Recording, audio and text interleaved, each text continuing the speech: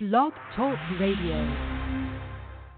All right, fans, here we go. 4 2-minute rounds of boxing scheduled. Women's in the ring.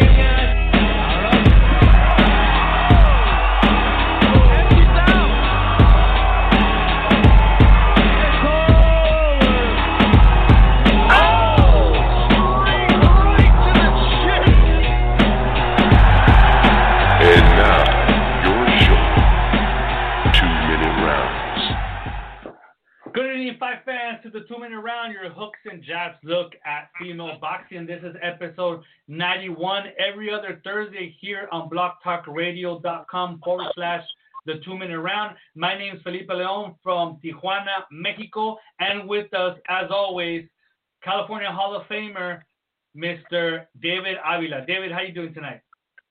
Good, Felipe. Thank you. How are you doing? Good, thank you. And from the North Bay, sliding in at home since she just got into the call is Miss Lupi Gutierrez. How you doing, Lupi? I'm doing good. I'm doing really good. Glad Great. I made it So I'm glad so too. We're all on here. Big day today, Thursday. Female boxing tomorrow. We got some stuff to talk about. We got a great guest as always here. We're gonna have Mr. Abel Sanchez, who I believe it's gonna be the first time we have him on the show, David. I think yes, it is, I right? think so.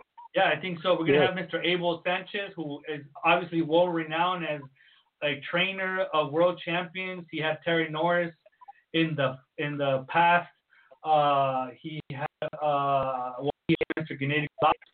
He's had a bunch of other names within the sport. At one time, Sergey Kovalev at one point, and Luis Jr., and a bunch of other names. But he's going to be with us speaking here on the 2-minute round because he is the trainer of the welterweight undisputed champion, Miss Cecilia Breakhouse, who will be fighting on August 15th in Tulsa, Oklahoma, and live on the Zone against Jessica McCaskill. That date was finalized not too long ago, and it is going to happen. And we'll be talking a little bit more about that. It looks like Lupe fell through, so she should be calling back in a little bit. So we'll wait for her to call back. But while we do that, David, also today is opening day, finally, for Major League Baseball. Not that it has anything to do with boxing, but it kind of... Hi, Lupe, you're back. Not that it has anything to do with boxing or female boxing, but it does give us an indication that sports in the United States are coming back. We had Top Rank finalize their summer series, 2 months worth of Tuesday and Thursday fight nights, with two of them that we're going to speak about in a couple of minutes. We have Golden Boy Promotions starting up tomorrow, and we're going to talk about that as well. And then in August, we have the Zone with Matchroom Boxing starting up also in August, and we can talk about that as well. And then also we have Showtime Boxing unveiling their schedule for the rest of the year, and we're also going to talk about that, but that's not so much good news as far as female boxing is concerned. So let's go to fight results, which there isn't that much, but more than a lot of the past weeks that we had since COVID-19, where on Tuesday, July 14th, from the bubble at the MGM Grand in Las Vegas, Top Rank gave us on ESPN Michaela Mayer scoring a lopsided unanimous decision over Ghana's Helen Joseph in a 10-rounder at 130 pounds. The scores there were 192 times and 99-91. Lupi, let's start with you. What were your thoughts about this fight? You know, it was an exciting fight. It was an exciting build-up. You know, Helen Joseph had nothing to be embarrassed about, she did a great job. It's just that Michaela is just so much bigger than her. There was nothing she could do to hurt her. But I thought Helen Joseph and Michaela, I thought it was a great fight. It was coming back post-COVID. Okay, David? I thought that Michaela actually handled her better than Delphine Persoon did. I thought because of Michaela's boxing skill and movement and angles, that she was able to have an easier time than Persoon. when Helen Joseph fought Persoon, she had some good moments in there. She had a lot of good moments. But against Michaela, there wasn't that many. Very, very few. Now, let's go back a little bit, give a little bit of a history of this year, at least in 2020, where Mikaela Mayer was originally scheduled for mid-March in Madison Square Garden against Melissa Huracan Hernandez in a fight that we were all looking forward to because of Hernandez's past performance against Barrios. What's her first name? The young lady from Texas. Selena Barrios. In that fight, we saw Hernandez, a veteran who hadn't fought in a couple years, totally control Selena Barrios. So we're waiting to see that fight against Mayer because we knew that Hernandez, although past her prime, we knew that she could maybe ask some questions of Mikaela Mayer. Now, that fight fell through, and when Top Rank announced their summer series for the Bubble in Las Vegas, one of the first fights that they announced was Mikaela Mayer against Helen Joseph, which is what was scheduled for June 9th. We all know the story of why that fight didn't happen on June 9th when Mikaela Mayer gave a positive for COVID-19, and then we had her on the show along with her manager, George Reese, and they explained the whole situation to us. Now, we can't avoid the fact that Helen Joseph is a natural 122-pounder who was going up to 130 to challenge Helen Joseph. We saw that she was a little bit slower than Mayer, obviously not as tall, but that's not Mayer's fault. Mayer, what she has is she has a complete control of her advantage that she has over her opponents, which is not only Helen Joseph, but all the other fighters that she has faced, where she's much taller and much longer than them. And the thing about Mayer that we have discussed about it on the show before is that she knows how to use that. For me, in my personal opinion, the fight wasn't competitive at all. I mean, from start to finish, Mayer controlled the action. I really didn't see Joseph having any success in there. But that's not a knock on Joseph, but more of a feather in Mayer's cap because she is so good. What impresses me the most about Mayer is that we've seen it before, not only in female fighting, in boxing, but also in male boxing, where the guy has the advantage in length and height, and or he doesn't know how to use it, or he doesn't want to use it. Right off the top of my head, the late, great Diego Chico Corrales, who was taller than most of his opponents and longer, but he refused to use that as an advantage, or he just didn't know how. I think he did. He just wanted to give a great fight. In Mayer, she gives great fights, and she uses those advantages in height and length.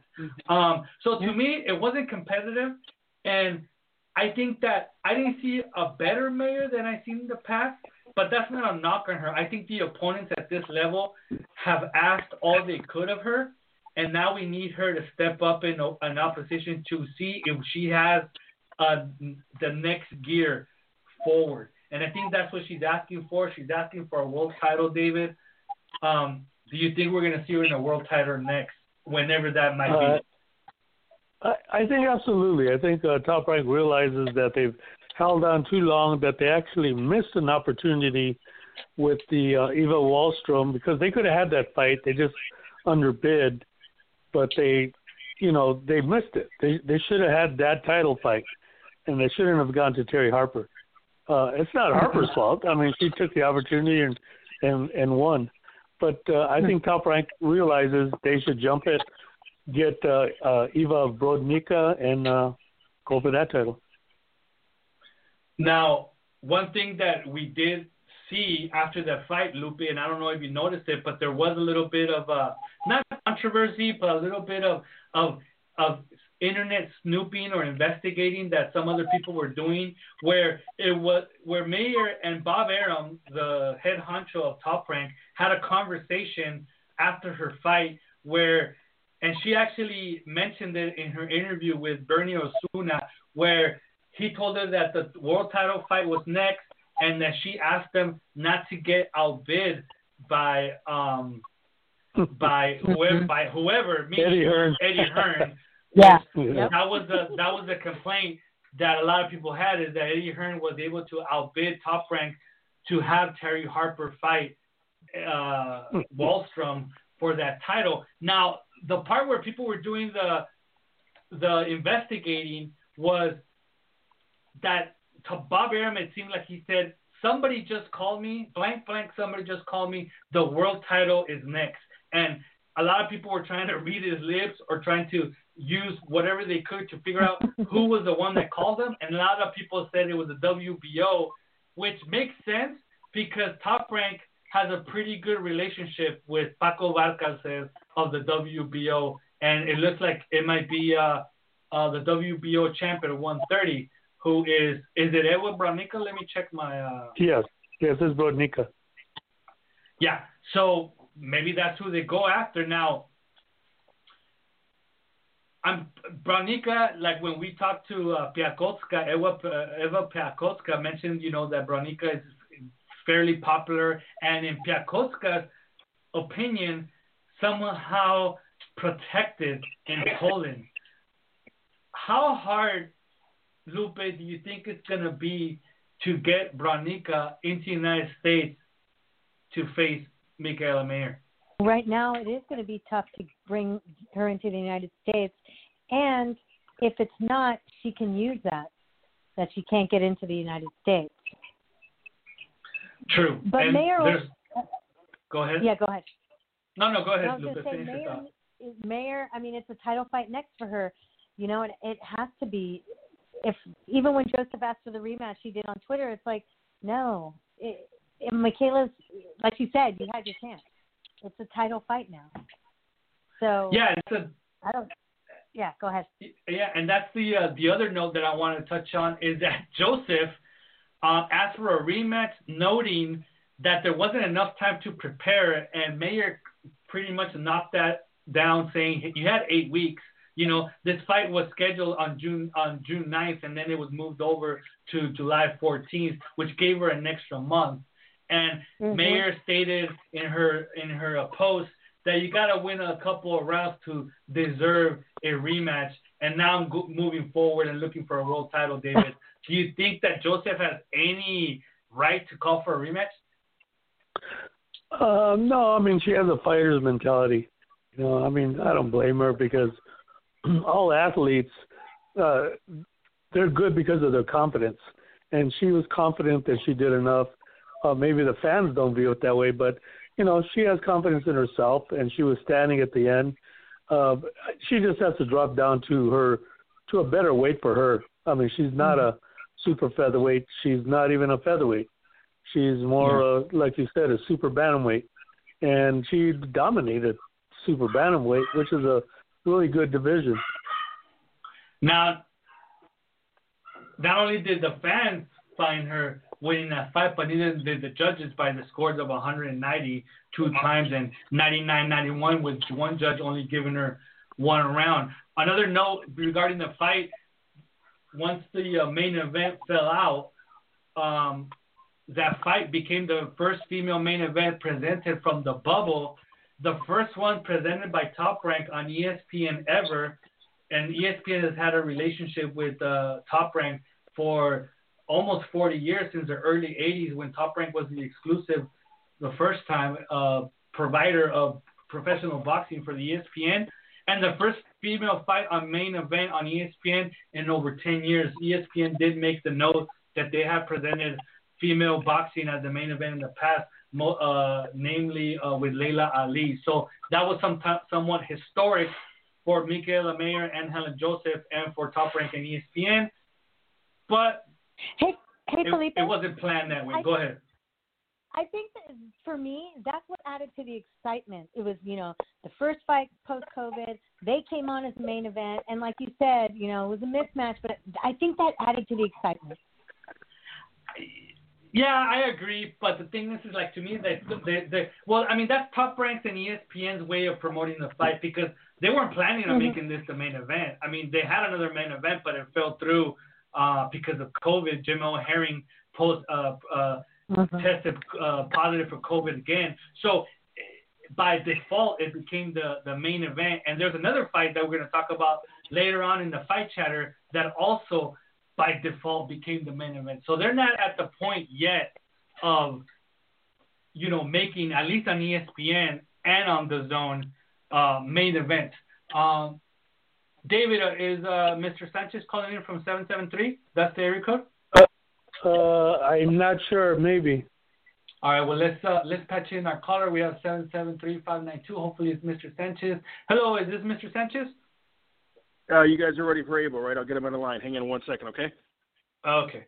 So we're gonna have Mr. Abel Sanchez coming on the call next. After that, once we get past our interview, which we're very excited about, we are going to touch on the Kim Clavel versus Natalie Gonzalez fight, and also the news and notes that we have for the last couple of weeks and what's coming up in the next couple of weeks here on Female Boxing. Our next show is scheduled for Thursday, August 6th, here on blogtalkradio.com/the 2-minute round, 7:30 p.m. Pacific time. So we should be having any second Mr. Abel Sanchez, current trainer of the undisputed and unified, undefeated welterweight champion, Miss Cecilia First Lady Braekos. David. Abel's on the line. Go ahead, gentlemen. Mr. Sanchez, how are you doing tonight? I'm doing very well. How are you, David? Well, this is Felipe, sir. I'm sorry. We're going to patch you on to David, but we want to give you the... Yes, sir. We want to give you the welcome here to the 2-minute round. Your Hooks and Fights look at the female boxing world. We thank you for being with us and taking the time, and we're going to pass you on to Mr. David Avila. David? Abel, how you doing? How's everything? I am doing well, David. Working hard, trying to get through this damn problems that we have in the world right now, but working hard, trying to get ready for fights. So you're still up in Big Bear Mountain. Are you able to go down, or do you just stay up there? No, we go down. We go down several times, maybe during the week. In fact, we're going down next Tuesday to do some medicals. But we go down. But we mainly stay in Big Bear and train and try to stay away from the possibility of getting any kind of infection. Oh, okay.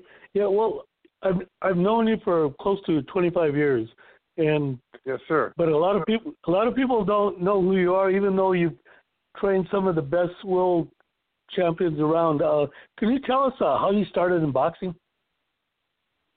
Actually, I started kickboxing back in the late 70s, and got introduced to a boxing gym, Ben Lira's boxing gym in South El Monte. Actually, then it was in El Monte, in the late 70s, and started training there. As an amateur, Ben was my coach.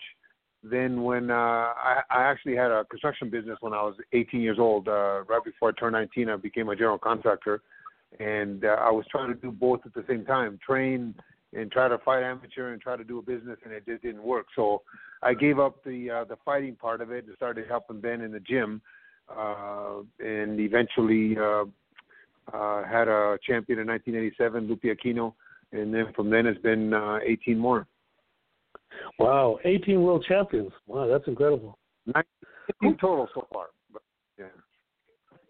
So when you just mentioned Ben Lira, and for the folks that are listening, Ben Lira is also a trainer, and they train together with Gennady Golovkin and other fighters right now.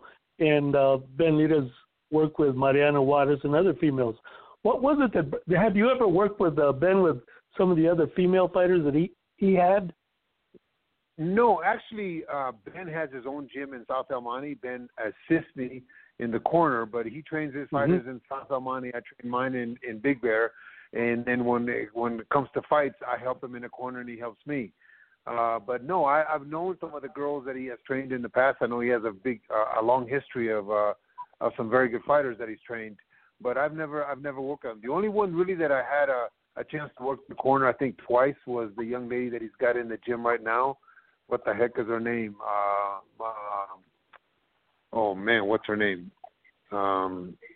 What's Myra? Myra, I forget her last name, but Myra. Oh, Manso? I think. Yeah, she fought 3 times as a pro, but I worked corners with her. But none of the other ones. I've heard he's had some very, very good fighters though. Yeah. So what was it what differences are there between the men and the female fighters? Is there anything that you could point out that there are differences, in your opinion? The biggest difference I've never really trained a female. I trained some females when I was in San Diego, but they weren't really pros. They were police officers that were in the police Olympics. But Cecilia's really been the first female that I've trained in this manner. The difference, I think the biggest difference is their dedication and their commitment to the sport. I think that they are more committed than the men. They don't make no excuses. They don't complain. They work hard. They do what you tell them.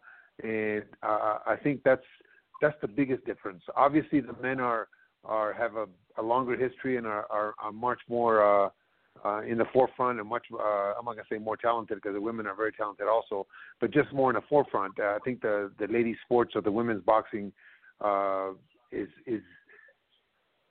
has been relegated to second position when it shouldn't be. There's some exceptional fighters in this game. And working in Big Bear, you've been with Cecilia for one fight already, and you fought against a tough Argentine female fighter. And she had a completely different style. I mean, yeah. She seemed more like an athlete. And what were some of the things that did you have to go from scratch, or did you just add elements? What was the process? Well, the process was at the beginning when I first started with her. She had I want to say a European type of style, more of a Vladimir Klitschko kind of style, kind of throw a punch and a hold and box upright and more European style. What I tried to do in the first fight is I didn't want to change too many things. I didn't want to confuse her. I tried to get her. She hadn't fought in a year, a little over a year. She hadn't been in the gym. She was coming back a little rusty and a little heavy. So my goal for the first fight was to get her obviously in shape and obviously get her weight down and just do a couple tweaks. I didn't want to change too much because I didn't want to confuse her. This time around, we've had a lot of time together, unfortunately because of COVID. But we've been able to work on things that I always teach my guys and I always work with my guys, and she has caught on, and she's going to be a different fighter. She believes in the system, believes in what I'm showing her, believes in what we're doing, and I think she's going to show us that on the 15th of August. Okay, well, I'm going to turn you over to Lupi Gutierrez. Lupi, go ahead, Lupi. Thank you. Hi, Coach Abel. It's really a pleasure Lupe? to be able to. Good, thank you. It's a pleasure to be able to speak with you. And I just want to say that Cecilia Brækhus is an incredible representation for the sport. She is. That's why it's easy to work with her. Yes, she really is in and out of the ring. Today a friend of mine, she's a photographer, Laura Ming. She told me that you're also a photographer. Yes, I'm an amateur photographer. I take pictures. I haven't taken pictures in a while because of COVID, but I used to take, or I'll start again. I'll take 100 pictures maybe twice a week, and fix some of them, crop some of them, and fix them up and send them to the fighters so that way they can send them home, and their family knows where they're at and what they're doing, and they can at least promote themselves on the Twitters and Facebooks and all those platforms that are available to them. Oh, so you do keep it boxing? You don't go outside of boxing? No. I just take pictures of my guys or my fighters. I don't have enough time to go out and take pictures of other things. If I see something interesting and I happen to have my camera, like there's been mornings when I've gone out on the run or coming back from a run that I see a great picturesque scene with the sun and with the clouds and stuff like that, and I'll take pictures, or the snow. I'll take pictures of that, but I try to just limit it to my guys in my gym. Oh, that's nice. So did you take that picture of Cecilia running in the snow at Big Bear? Yes, of course. That was beautiful. That was a really beautiful shot. Yes. I like those kind of pictures because it kind of shows people what we're doing up here. Yeah, beautiful. I'm in California, and I didn't know it was snowing at that time. It was really nice. So you have said, and I'm going to quote you, I've long admired Cecilia's boxing skills. She's a tremendous fighter, one of the very best female boxers in history. She's also very willing to learn, which is important as we move forward in training and prepare to face the toughest competition. Did you have any type of expectations or preconceived ideas about Cecilia or women in general, being that she's the first woman that you really have trained? No, what I request whenever somebody comes to me that wants me to train them, I request to have them come up for 3 or 4 weeks and see if, because I try not to make any assumptions of what they're like, whether it be a man or a woman. I want them to come up for 3 or 4 weeks, and I want to work together, and I want to put them through my system, and I want to put them through our training schedule, and see how they react, and not necessarily to see how they fight or see how they. I want to see their attitude when they're training, because the worst thing for a coach is to go to a gym where you have to push somebody to train. It's their job. It's not my job to fight. So I need to make sure that I know that they want it more than I want it. So in those 3 or 4 weeks, I get a taste and I get a sense of what kind of commitment I'm going to get from a fighter. Then it's easy after that. So I don't make any assumptions. I take them for those 3 or 4 weeks, and then after 3 or 4 weeks, the worst thing that's going to happen if they happen to leave, they're going to leave in great shape. That's the worst thing that can happen. So, but in those 3 weeks, generally, you get an idea of what you have in front of you. Yeah, so you keep your open mind. Yeah, of course. So Cecilia's working with Jessica Guerra. She's a member of Team USA. She's number 1 at 154, and she's the front runner for the 2024 Olympics. Are you amazed to see the talent that is up and coming, and are you willing and wanting to add more women to your roster in the future? You know, because of Cecilia, because of Katie, because of some of these ladies that are Mariana, like you mentioned, Ben used to train. Some of these ladies that are making a name for themselves, other young ladies want to emulate. It's like in all other sports. In tennis, you have some very young girls that are doing exceptionally well. Jessica has a good coach. Mike is a very good coach, and I think that she's going to go far. I think that she'll do well in the Olympics. And I've talked to her before. She wants to turn pro. She wants to fight pro. And with the kind of talent she has, who knows, she may be a world champion in the future. Yeah. So is there anything that pleasantly surprised you when you were working with, these female athletes, one pro and one amateur, when they work together? Their dedication. And they keep their mouth shut. They do what they're told. They listen to the coach. Not that we want to be dictators, but they listen to the coach. If they're going to be in the gym, you have to listen to the coach and make sure that you do the things that are that the coach thinks that you should be doing. If it's not the right coach, you go to another coach. But at least you have to devote yourself to that system, whatever system it may be. Yeah. And finally, Coach, you seem like a loyal and a dedicated man. For example, when Manny Stewart passed, you had his initials placed on all of your shirts next to your logo. And after taking 6 years off as a result of a heart attack, and I'm sure you're glad you're here today, you came back and finished what you started, and that was your gym.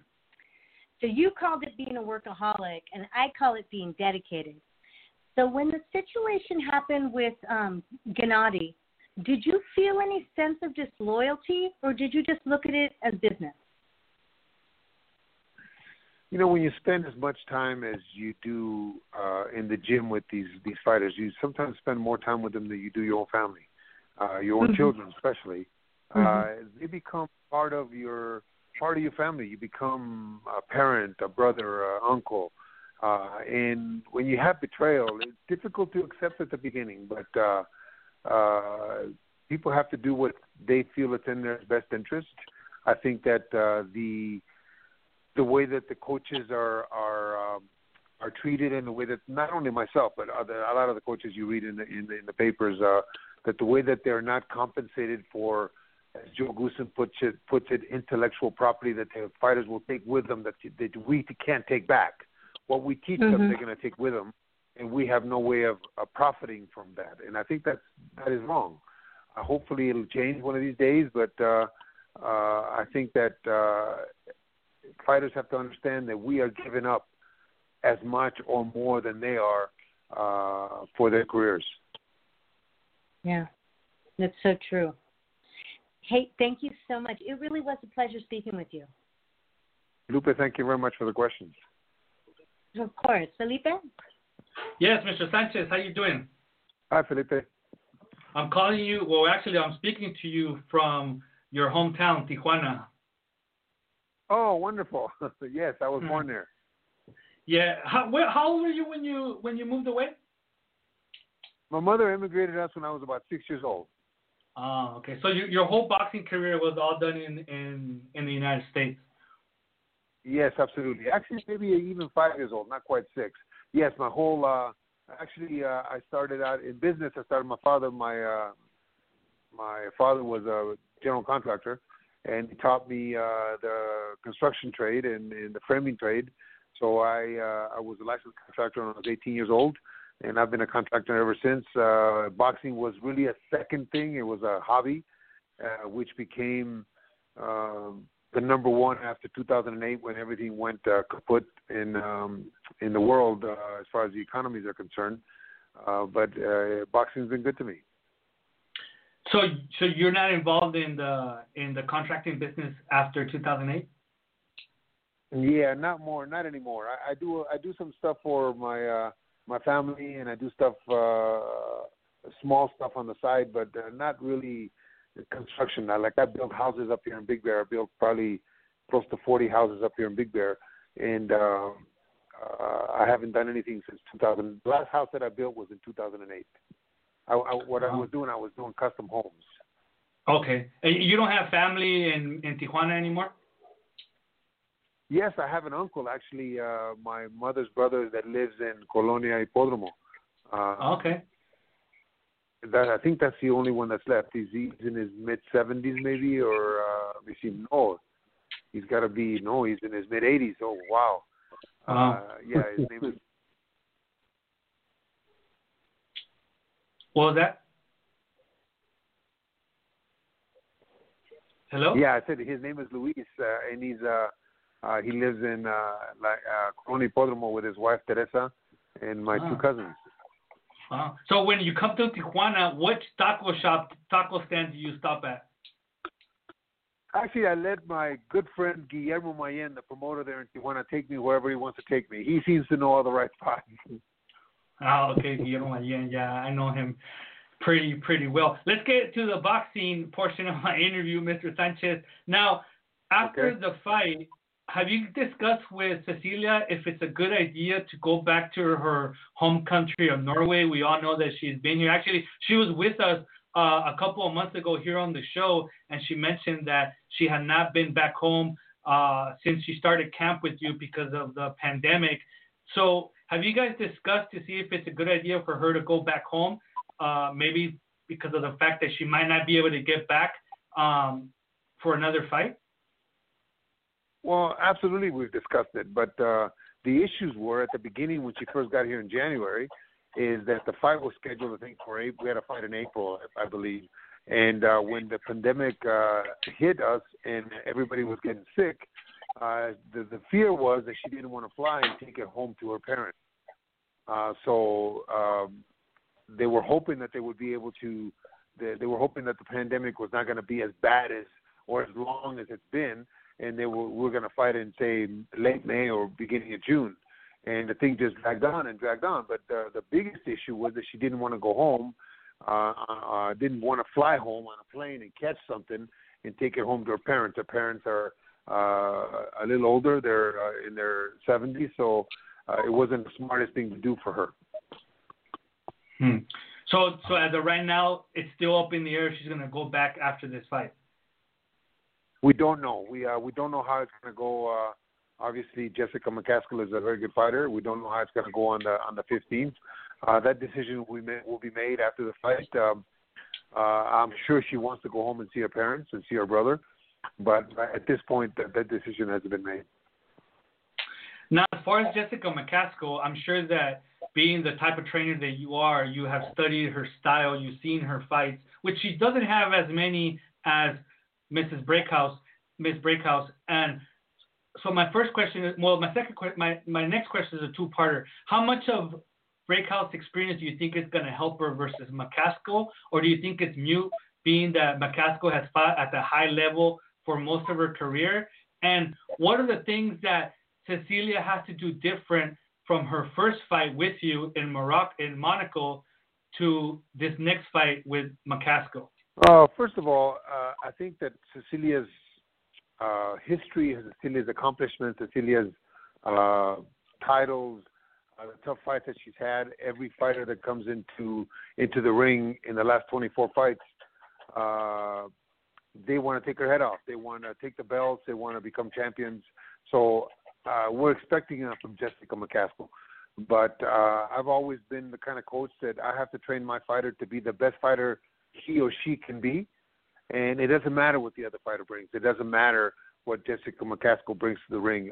If Cecilia Brækhus is 100%, then we shouldn't have no issues. Obviously, McCaskill wants to win, but McCaskill doesn't have the abilities or the experience to deal with a fighter like Cecilia Brækhus.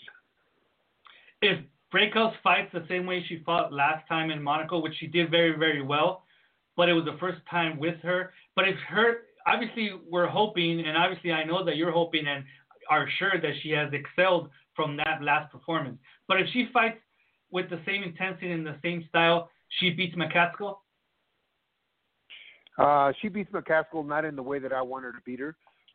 This fight, you're going to see a totally different. I'll say it to you right now, totally different Cecilia Brækhus. You're going to see a fighter that's my kind of style, my kind of aggressive fighter that wants to take your head off. So it won't be the same fighter that you saw in Monaco. But I've always said that it takes a coach, any coach that gets a new fighter at that level, one or two fights, 2 or 3 fights, let's just say, to impose or have an impact on a particular fighter as far as style is concerned, and attitude and method of conducting a fight round per round.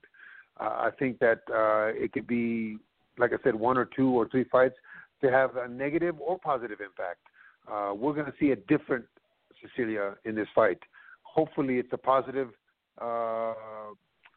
difference, but Jessica will have a lot to do with that. Now, you touched on the subject with Lupe and with David, the fact that, and with me as well, that Cecilia's been there for a long time. Did you see that as a benefit or as a drawback to this training camp? And how were you able to, get her ready at a peak form? You had to kind of like lower the intensity of the training. She spoke of it a couple months ago when she was with us, that you guys had to kind of like reel it back a little bit. But how hard is it to gauge, now that the dates have changed so much, that she would be at her peak on August 15th? It hasn't been hard. Once we found out that we definitely were not fighting in April, once this thing took over, this COVID-19 took over, we found out that we were not fighting at that date. I backed her off. I worked her 3 days a week. I didn't run her every day. I made sure that I didn't overwork her and I didn't burn her out. Towards the end of May, beginning of June, I had an inkling of a date, so I started doing a little more. Even though it's only 3 days a week, I started doing a little more in the gym, asking her to do more things in the gym, and not really coaching, but more from the outside, watching what she was doing and making sure that she was doing it like I wanted her to do it on her own, because I didn't want to have a 3-month training camp where I'm on somebody's butt every day.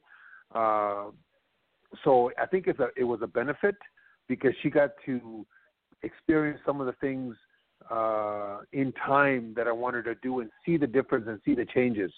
See the changes not only in her body, but see the changes in her attitude and her outlook towards what we're doing in the gym. And she understands the concept that I have. Every coach is different, but the concept that I have is I want my fighter to be 100% who they are, and we don't get paid for overtime. We want to go out and get things done as fast as we can, as quick as we can, as hard as we can, and as TV friendly as we can. Now, one thing that is kind of universal in boxing is that when you get a fighter with Cecilia's experience and her age, she's pretty much set in her ways. How hard was it for you, or was it hard at all to have her accept and try new concepts or new ways of training, obviously the Abel Sanchez way? You know, it really wasn't hard. It's actually simple, but I don't think it's because of or 100% because of my way. I think it's because she sees the results that we've had in this gym, particularly the results with the fighters that we've had, and she wants to be one of those fighters. She wants to be one of those fighters that has the same kind of results that I've had in the past. So she was open-minded. She was willing to try anything, and once you're willing to try it, it's easy to either accept it or not accept it. But I've always the way that I coach, I've always tried to tell them that all that means that you have another play. If a football team has 10 plays, they have 10 different ways of attacking.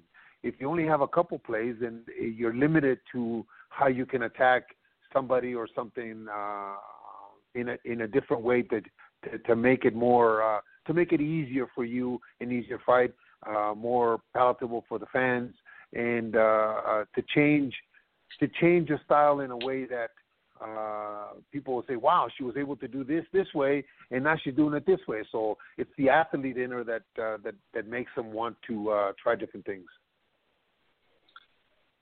Now, did you obviously, I'm sure that you watch her opponents, the Argentine she fought in Monaco, Jessica McCaskill, for this fight. Do you watch other female boxers that are not in Cecilia Brækhus' weight class? And were you watching female boxing and following female boxing before she hit your gym? I'll answer the last question first. No, I was not.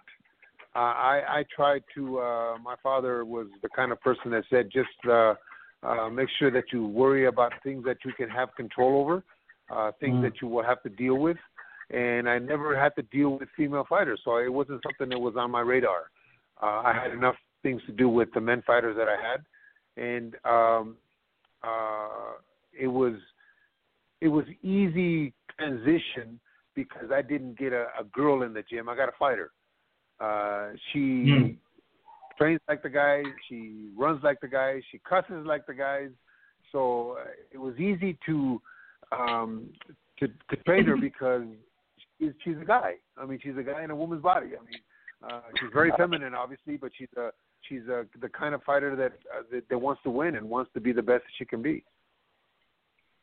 Now, you gave us an exclusive. You admitted that Cecilia Brækhus cusses in the gym, so that's an exclusive for us there.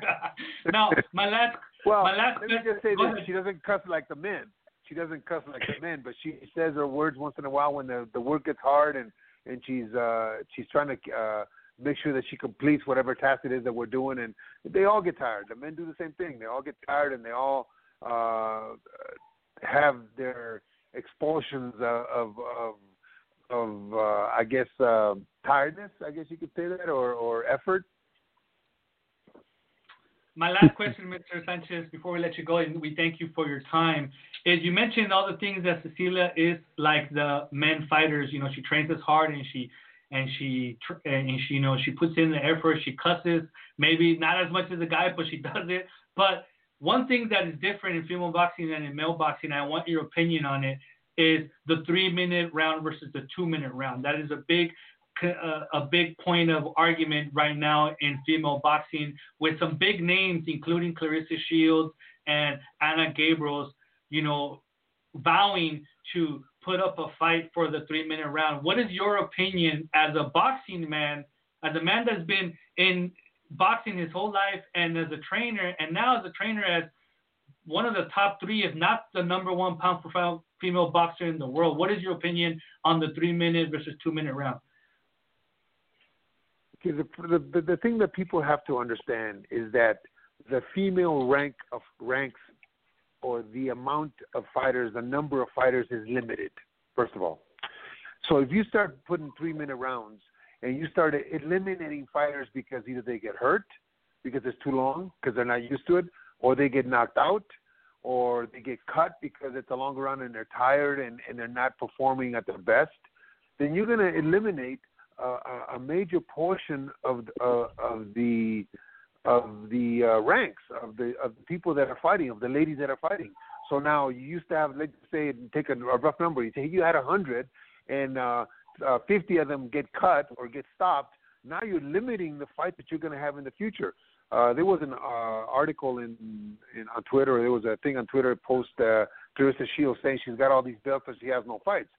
Could you imagine if you depleted the ranks because of knockouts or because of cuts, and she had less fights than she has now? So you have to understand that once you start moving it to 3 minutes, you're going to do that. You're going to lose a lot of talent. And when you lose a lot of talent, then it just hurts the female boxing game. So as of right now, you would stay with the 2-minute round, but maybe in 5 years or 10 years as the Olympics happen and the talent pool gets deeper, you would be willing to go for a 3-minute round. Oh, absolutely. I think that Cecilia boxes 4-minute rounds in the gym. So it's not that they can't do it. It's that, or it's not that all of them can't do it. Some of them can, but the ones that can't are the ones that you're going to eliminate. And unfortunately, maybe they're not going to fight. They're not going to go on in their careers because of those reasons.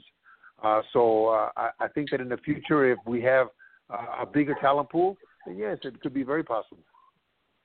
Well, Mr. Sanchez, we thank you for being with us here for the first time on the 2-minute round. Your Hooks and Jabs look at the female boxing world. We wish you all the luck on August 15th, and we hope we have you again in the future.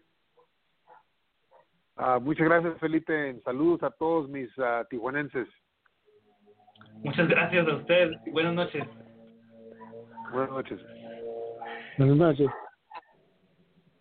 And there you have it, folks. Mr. Abel Sanchez, the trainer of Cecilia Braekhus, who will be defending all her titles on August 15th on the Zone. And David, we talked about it here on the 3-minute round. There's no denying the respect that we have for Mr. Abel Sanchez. And quite honestly, he did bring up some really good points of why female boxing needs to stay with the 2-minute round. Thoughts? Yes, he did. It's something that, ironically, Jessica McCaskill's trainer, Rick Ramos, is also the same belief, the same argument, which is a valid argument. I think it's a very valid argument, and an argument that many people are not using. We've used the argument of, giving the opposite of what the WBC says, that women are more prone to concussions, that their bodies can't absorb the punishment for 3 minutes and all that. But this argument of the talent pool not being deep enough, and if you start knocking people out and they get suspended, which is a norm for anywhere from 60 to 90 days, or they get cut, which could take out a fighter for 6 months, then, it's a valid argument, and an argument that makes more sense to me than what the WBC is saying.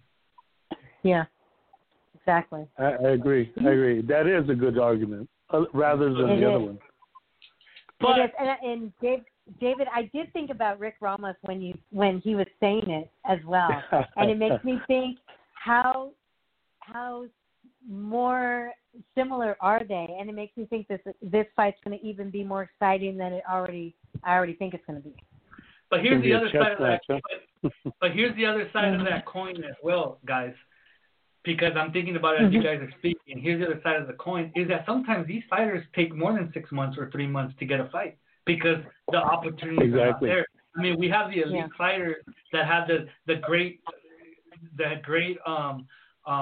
deals like Clarissa Shields, who was fighting maybe every 2 or 3 months, but some of these fighters go longer than 3, 4, 6 months to get into a fight because the dates are just not there for female fighters. So valid and very good point by Mr. Abel Sanchez, but it might be a moot point because the fighters are not getting the dates as often as the male fighters anyways. So there it is. There it is for us to discuss. But great interview, and we thank Mr. Sanchez for being with us. very interesting. I had a ton of more questions, but I didn't want to take too much of his time. Another thing that he didn't mention, well, because Abel's like that, is that he's the one. His style is basically what has become known as Mexican style, which is the thing that Gennady Golovkin has mentioned, and that's Abel Sanchez's style, Mexican style that he's teaching Cecilia Brækhus. And that's something that he alluded to. That's something that he alluded to when I asked if the Brækhus that we saw fight in Monaco, can that Brækhus beat McCaskill? He said she can, but that's not the way I want her to win. He wants her to win. He didn't mention the Mexican style, but more of his style. And I think that if succeeds, because what we saw and we talked about it after that fight in Monaco, is that he kind of, I mean, I don't want to use this example, but I can't think of another one. But like a jockey, you know, hitting, and it's a really bad example, and I know, and I don't want to get any flack for it, but it's a bad example. But like a jockey hit, because I'm an animal activist, so I don't believe in horse racing, and then, but like a jockey hitting that thoroughbred to get across the finish line, you could see it in that fight in Monaco where kind of Mr. Sanchez was kind of trying to push Cecilia to finish that goes across that finish line using what they have learned in the gym, which was the Mexican style. And it seems to me, by what he said in the interview, that she is closer to the Mexican style than what we saw in Monaco in that last fight. That means it's going to be an amazing fight. Yeah, because McCaskill is all come forward. He doesn't try to box. And if he tries to box in this fight, I think that's a mistake, because you're not going to, with the experience that she has, and it's not a knock on her because she's gotten far. I mean, she's the unified super lightweight champion. She's gotten far without much of experience in the amateurs or in the pros. But if you're going to try to outbox Cecilia Brækhus with the experience, with the advantage that Brækhus has in experience, it ain't going to happen. So she has to go forward. She has to make it into a brawl, and she has to see that if Brækhus is going to use the Mexican style, is Brækhus Mexican style better than McCaskill? Because McCaskill goes all out, like, you know, what is traditionally known as the Mexican style, you know, of a brawler, which I don't believe in, but that's what they're known for. So exactly. So we're going to see some fireworks on August 15th on the zone. Finishing up our fight results, this past Tuesday, July 21st, was the last Tuesday of ESPN Summer Series during the COVID-19 pandemic. From the bubble at the MGM Grand, we saw the U.S. debut of it wasn't for the title, but she is the NABF, North American Boxing Federation light flyweight title, Kim Clavel. Also, the Pat Tillman Award for Service from ESPN, scored a lopsided, one-sided unanimous decision over Natalie Gonzalez in an 8-rounder at 112 pounds, even though she is a light flyweight champion. The scores there were 80, 72 three times.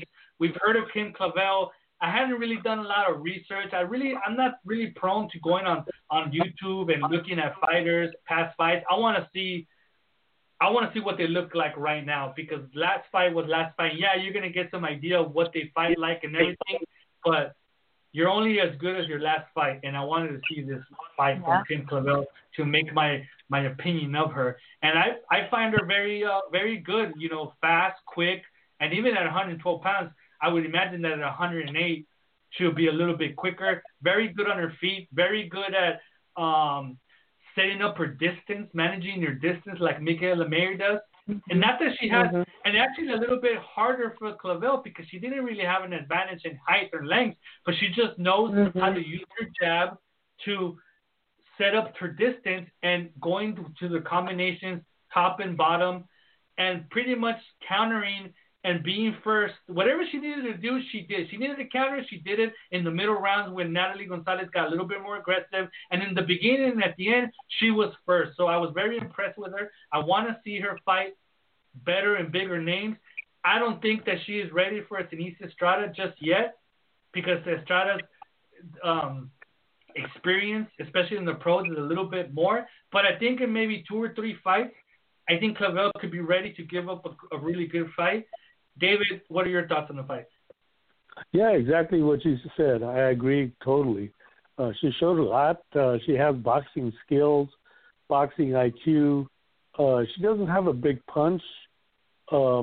Actually, Natalie had a bigger punch, but she was very good. I mean, what she had was good enough to beat most of the girls that I've seen in that division. But I'm curious. I would like to see her fight in the West Coast because there's nobody really in the East Coast at that weight. There's very, very few. But in the West Coast, it's loaded. I mean, you got Japan, you got Mexico, you got California. It's just loaded with smaller weight fighters. Lupe, what did you see in Kim Clavel? I saw everything you said. I agree totally with all of it. And, she even had the shorter arms, but she was quick. She was fast with those punches. And like David said, she's not a hard puncher, but I see big money fight in the future with Seniesa. And Kim's really likable. And with this whole nursing, how she went back and won the Pat Tillman Award, that even ups her, for the big money fights. Stuff like that, it matters. Now, but I like if her. she, at 108, there is some fights that could be made for her. And even if she's comfortable at 112, which we saw her fight here, she hadn't fought since, I believe, January. She had been working as a nurse. She is a nurse back home in Montreal, Canada, and she had been on the front lines of COVID back home. The reason why she received the Tillman Award. But if she feels comfortable at 112, there's also some good fights there for her in the near future. Top Rank, we don't know if she signed to Top Rank. She does, I believe, have a manager. Don't know if she has a promoter in Montreal, in Canada. We know she does have a manager. So, I mean, can we see a co-promotion between Top Rank and Golden Boy so we could see a Seniesa Estrada fight, or we could see a Marlene Esparza fight? At this point, we don't know yet. But, she made a splash.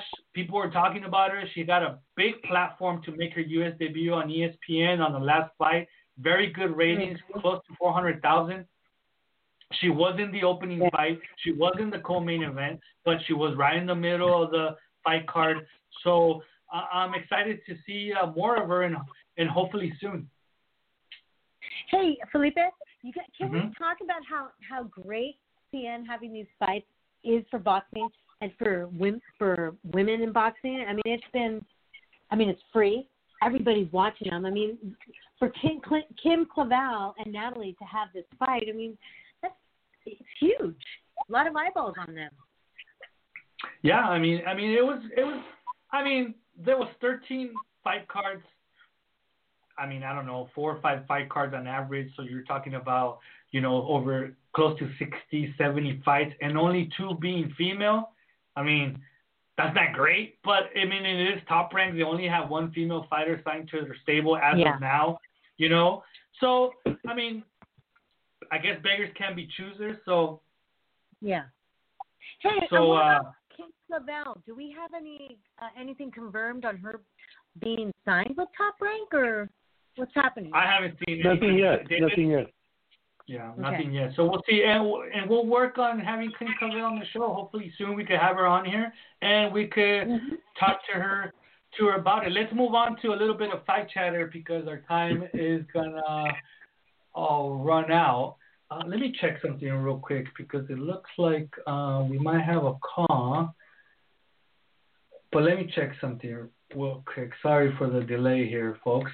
Let's see here. 773. Okay, so it looks like, because I think I just got a message on my phone, but it looks like on the line with us from Chicago, Illinois, and I'm just gonna put it out there because I know Rick Ramos has the gift of gab, but we need to keep it short, guys, because we got some more news to go through and we're running out of time. So let's patch in Mr. Rick Ramos. Rick, how you doing tonight? How are you guys? What's going on? Hey, good, thank you. So you're calling in. David. Go Rick, ahead. how you doing? Good. I was actually just saying thank you, David, because I was talking about the 2-3 minute thing, and I'm glad you brought it up because I felt like I was the only one preaching that, and then Abel said it, and I didn't want him to get 100% credit for that. You know what I'm saying? So I appreciate the love, honestly. That those little things mean a lot to me, so I appreciate that. We've had those discussions too. We've had those back and forth discussions, and I take all of that in too. I don't think I'm 100% right. No, now, right, Nick, me either, but I think it's a good argument. Rick, I'm sorry. Rick, you heard the interview with Abel, obviously, because you're commenting on it. One question for you. You mentioned to him, you heard him say that if Cecilia Braekhus fights the way she fought her last fight in Monaco, she would beat Jessica McCaskill, but that's not the way he wants her to win. He wants her to win using more of his style. What is your comment on that comment from Mr. Sanchez? First of all, Bustos is 135 pounds, and Cecilia didn't even come close to hurting her. So if she fights that way, what does she throw? I counted her punches. She's throwing 32 punches around. Jessica throws about 80 punches around. It's too much for her. And if she comes forward Mexican style like Abel Sanchez, I know she's gonna do. She's gonna get stopped. There's just no way. She don't have as much will and grit as Jessica. Jessica is grit and will, and if she comes forward, which I kind of knew Abel only knows that style, she's gonna get knocked out. That's it, knocked out. That's what we're banking on, and she's gonna come forward because I know she has to come forward. I agree with you on that assessment that Jessica has more grit. We've never seen Cecilia Braekhus really have to, bite down and fight. Why? Because she's boxed. She's never really, gutted it out like Jessica McCaskill has in most of her fights. But just to put it out there. The only other thing is the only one who put real pressure 1.5 times. She dropped her once clean, and arguably the second time dropped her, and she just started too late. And that was the corner's fault. They started her in the 7th round. They should have started that at the beginning of the 2nd round, and they would have knocked her out. But one thing that Abel did mention is that like a quarterback or a football team, you have different plays. So I'm thinking that if McCaskill starts grinding it out and she starts putting Braekhus in trouble, Braekhus could just resort to boxing, and she might have the edge there. 100%, I agree with you. But the only thing about Cecilia is she has no speed, very little power, and her experience is actually fake confidence. She's never fought anybody good. Who has she fought good? She never fought a puncher. She never fought a go-getter, aggressive, grit fighter who will Jessica will put it all on the line. And she's never fought a fighter like that. The same way that Katie never fought like that. I mean, realistically, we lost that Katie Taylor fight by arguably 2 rounds, right? And she's nowhere near the fighter as Katie Taylor. She doesn't have the speed. Katie doesn't have power either, but she doesn't have the speed. She doesn't have the ring IQ like Katie. So I don't think she brings anything better than Katie. Not one thing, except for making fights. That's it. Well, Rick, we thank you for calling in. We wish we could have you longer, but we do have some news and notes that we need to get through, and I'm sure that we'll be talking to you next month after the fight, and we wish you all the luck on August 15th. Thank you so much, and thanks for picking up the phone call. Thank you, guys. No problem, Rick. Thank you, Rick. For being with us. Thank you. And there you have it, Mr. Rick Ramos, a surprise guest here on the 2-Minute Round, the trainer and manager and good friend of the 2-Minute Round, but the trainer and manager of Miss Jessica McCaskill. So I'm excited. Honestly, I got goosebumps right now. I'm so excited for this fight. I love it. And it's in 2 weeks. But let's go to the news and notes. Despite being reported, the details for the new date for the unification fight between Clarissa Shields and Mary Eve Ducari being worked out during the unveiling of the Showtime dates for the rest of the year, no mention of the female championship fight. Shields made her disdain public on her social media account. Mark Taffet, co-manager of Shields, told Air Canada they were on the final details with the new date and site with Showtime Broadcasting, but as of now, no word from anybody if this fight is actually going to happen on Showtime. David, you have your ear to the boxing ground. You're like I'm trying to think of a Chief Blackheart or somebody when it comes to female boxing and what's coming down. What's that? He's the mole. Yeah, when it comes to what's coming, I know you have Mark Taffet on speed dial. Are we gonna get this fight on Showtime? Oh yeah, I think it's gonna happen. But the thing is, what a lot of people don't know, and I mean, when it comes to women's boxing, Al Heyman does not like women's boxing, and people are always under the misconception that he does. They're under the misconception that he had a part in putting Heather Hardy on a fight card, but he did not. That was Lou DiBella. It was not Al Heyman. Al Heyman does not like women's boxing, and I'll say it out there because I know it's true. Yeah, I mean, there's no doubt, and that's something also that we discussed in our chat that we have an ongoing chat here between the three of us where we actually discuss subjects that we're going to talk about here on the show. But the fact that Showtime gave these dates to the PBC doesn't mean that there isn't any other dates that they could give to Salida Promotions, who is Claressa Shields' promoter, and they could have this fight done. Now, I haven't really scrutinized the dates and see if there's an open Saturday there. But worst case scenario, it goes to a Friday, which Shields has headlined before anyways. Yeah. This was just an Al Heyman announcement, basically. His relationship with Showtime. This was not about Claressa. That's why they didn't mention anything about it. This is all Al Heyman and his PBC fighters. That's what they were talking about. Now, when they announce Claressa, that's going to be a separate thing. That'll be, just Claressa, Salida, and Showtime. Now, something that was brought to our... So she just couldn't... Excuse me. So she just couldn't help herself. I think she just couldn't help herself, right? Yeah, she probably just kind of jumped the gun. I mean, it's not the first time, that she jumps the gun on certain things. So she's probably jumping the gun. It's just a matter if Taffet and Salida are still working with Steven Espinosa and still trying to get a Saturday, which I think would be monumental. But if it happens on a Friday, who cares? Everybody's home anyway. Yep.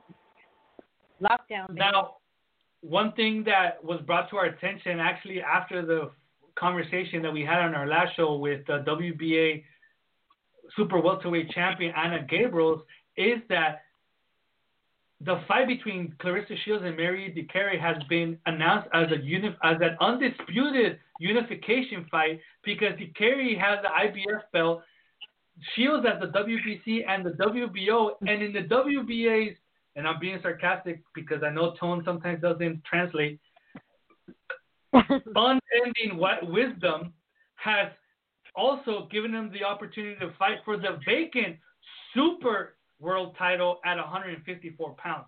So being what Anna Gabriels gave us as a reason of why the rematch needs to happen between her and Shields, the fact that if Shields wants to be the unified undisputed champion, she has to go through Anna Gabriels. The WBA, in a sense, has taken that away from Gabriels because Shields can go around saying, if she wins, or DiCarry, whoever wins that fight, that they are the undisputed champion at 154 because they have that super title from the WBA. Do we agree with that? I don't. Loopy? Absolutely not. I'm a little confused. Okay. And I don't want to ask you to repeat that whole thing again. No. So I'm going to be very simple. The WBA, they're notorious for having multiple belts in each weight class. They on their male side, they have 39 champions in 17 divisions with 7 divisions having 3 champions and 8 divisions having 2 champions. So here, in this case, Anna Gabriels is the WBA regular quote-unquote champion, and now they're allowing Shields and DiCarry to fight for the vacant super title in the same division, and the super title is thought of as a higher title than that. So basically, they go around Anna Gabriels, and whoever wins becomes the undisputed super welterweight champion. Yeah, they just need to get rid of all those extra belts. They need to have, personally speaking, I think they just need to have one champion here, one champion there. They've got to get rid of all these belts. I tried to I tried to contact Anna Gabriels after our interview and before tonight's show so that we could talk, so I could ask her about that if she was aware that this is what's happening, because as she mentioned on our interview, she's very supportive and very loyal to the WBA, and I'm not sure she knows that this is going on, because if that's the case, I would be upset, because if Shields or Kerry win, they could kind of say, well, I don't need to fight Gabriels because I'm already the undisputed champion. Yeah, and they can keep repeating. They can keep repeating and repeating that. Do you think that Gabriels can make a case for it, David? Oh yeah, absolutely. I mean, she's been a dominant champion. And the WBA, go ahead. The WBA, they love her, so she can make her case.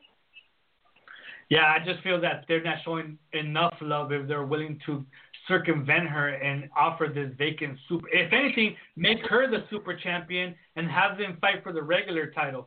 But we'll see what happens once the fight's made, because since as of right now, we don't even know if the fight's going to get made or not. Now, undefeated British star Chantel Cameron signed an exclusive contract with Eddie Hearn's Matchroom Boxing last week. As it stands, after winning 2 separate eliminator fights, Cameron is the mandatory challenger not only for the WBC lightweight champion Katie Taylor, but also for the super lightweight champion Jessica McCaskill. So she's won elimination fights not only at 135 but also at 140. Hearn stated at the time of signing that her next fight will be for a world title and will be announced in the next coming weeks. Here's another case of the WBC pretty much allowing anybody to do whatever they want as long as they're willing to pay a sanctioning fee. But she's given the opportunity to fight for a world title sometime in the near future.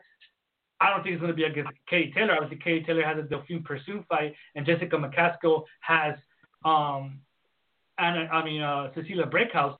So let's see who Eddie Hearn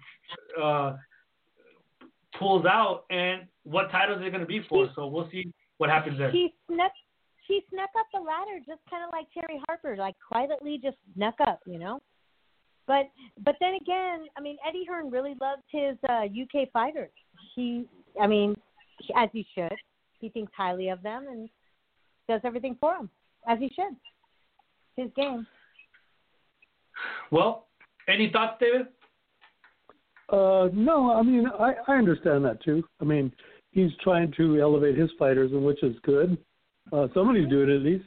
And it's just up to the American promoters to do likewise. Yeah, true. I mean, he's doing his job. He's getting, his job is to promote his fighters and to get them the best opportunities available, and he's doing exactly that. So you can't blame Eddie Hearn for that. And you can't blame her either. I mean, she's just trying to get a belt around her waist, knowing that that's gonna,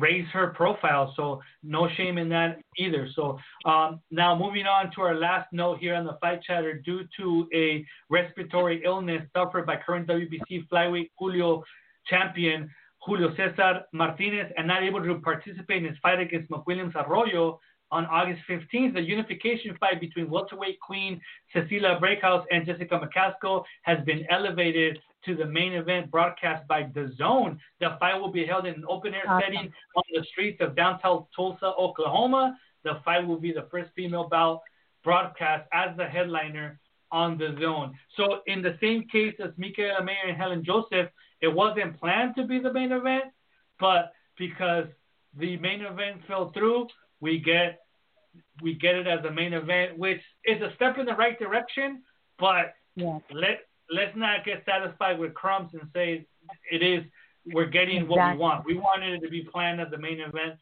from the get-go, but it's a step in the right direction. Yeah, it is a step in the right direction. Now, and it's level jumping. It's level jumping as well. Like, as excited as I was for Mikaela Mayer versus Helen Joseph, we just level jumped here a few, and I'm really excited about this fight. But Felipe, I still have people on my page, Boxing News TV, people saying, there should be another main event because women aren't the draw. I mean, and I have no doubt about that. there's no bigger draw in that fight card than I that. know. The rest of the fight card is not. The rest of the fight card is not as big as that fight. Even Cecilia Breakers is more known than Martinez worldwide. Yeah, Worldwide.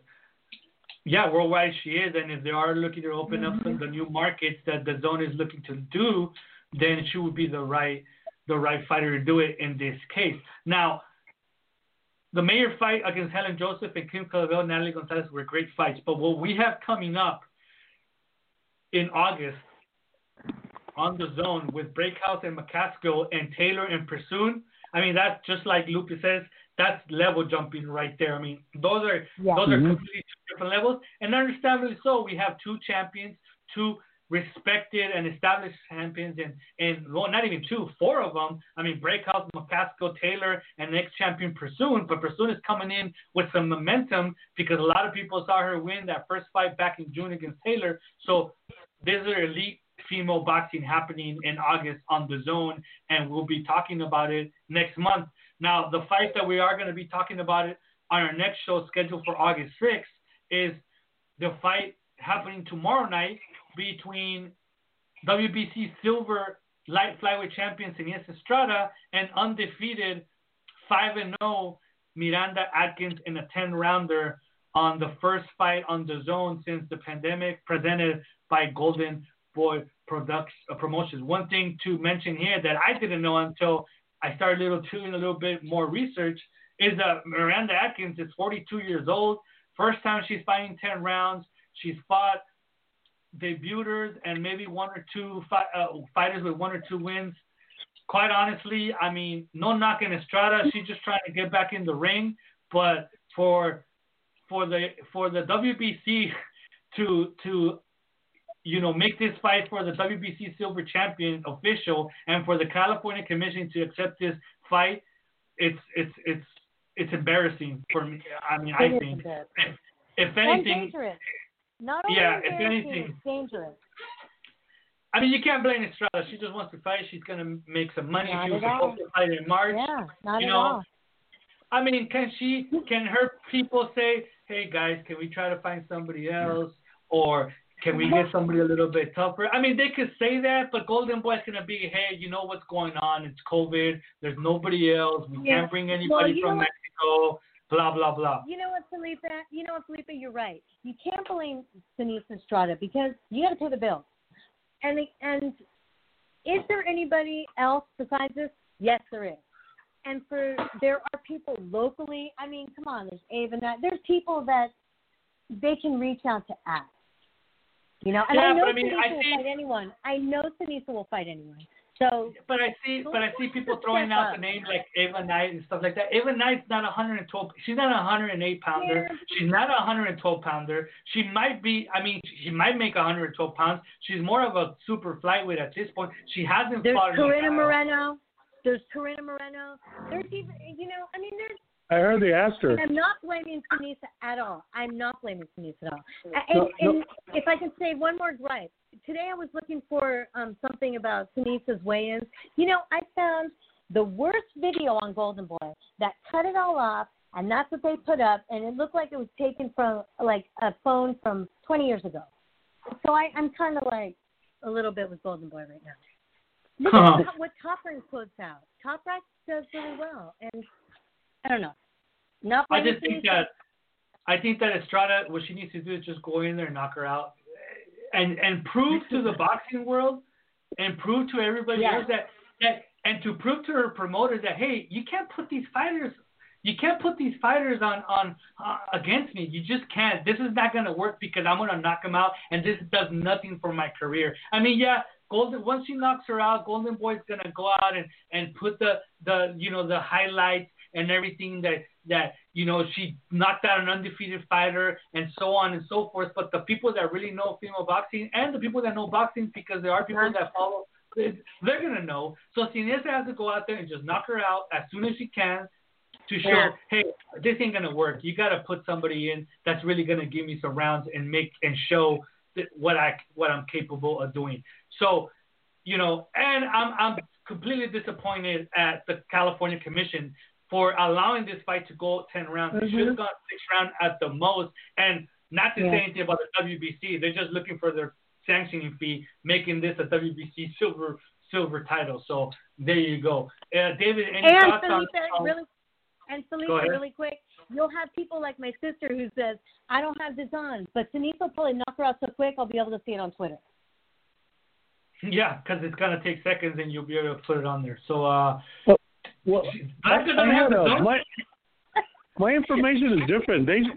I talked to Golden Boy, and they asked a lot of fighters. And some of those names that you mentioned, Lupe, they asked. And nobody wanted to come up. That's another thing. Nobody wants to take the fight. Nobody wanted to take a fight. So let's give Golden Boy the benefit of the doubt, but we don't know what came with that ask. You know, did they ask Ava Knight to make 108? She's not going to be able to do it. Or did they offer? Yeah, exactly. Did they offer? Or they asked Karina Marin? Or did they offer Karina $50,000? They offered Karina a fight, but basically she turned. This is what I heard. She turned it down because she had some kind of business problem or whatever. I don't know what it was. Oh, for Karina? She had some. Do you know what they offered her?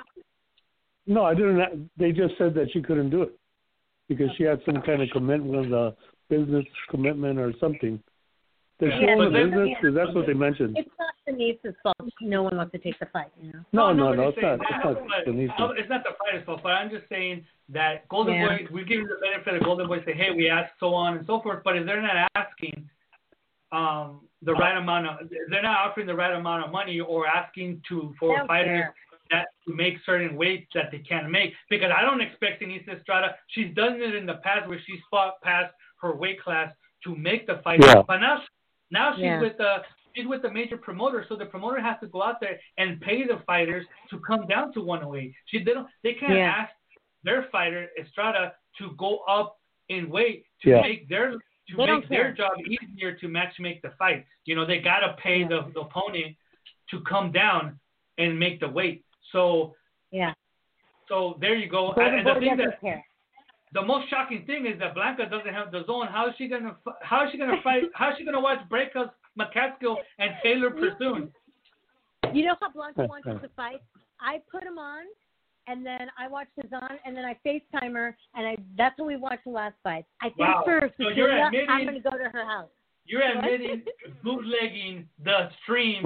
You're basically bootlegging the DAZN stream and passing it on to your sister. Unbelievable. No, she didn't say that. She didn't say that. I know. I think I have a bad connection. I think you do. Well, folks, we want to thank everybody for being on the show with us. We want to thank Mr. Abel Sanchez for taking the time to be on the show with us. We want to thank our surprise guest all the way from the Windy City, from Chicago, Illinois, Mr. Rick Ramos. We want to thank all of you guys for listening. We'll be back here on August 6th, Thursday, 7:30 p.m. Pacific time to talk about Inés Estrada fight, talk about everything else that's happened in the boxing world, and to preview those two great fights happening on the zone, Breakhouse McCaskill and Taylor M. All right, fans, here we go. So with that said, we thank you and we bid you good night. Good night. Good night. Good night.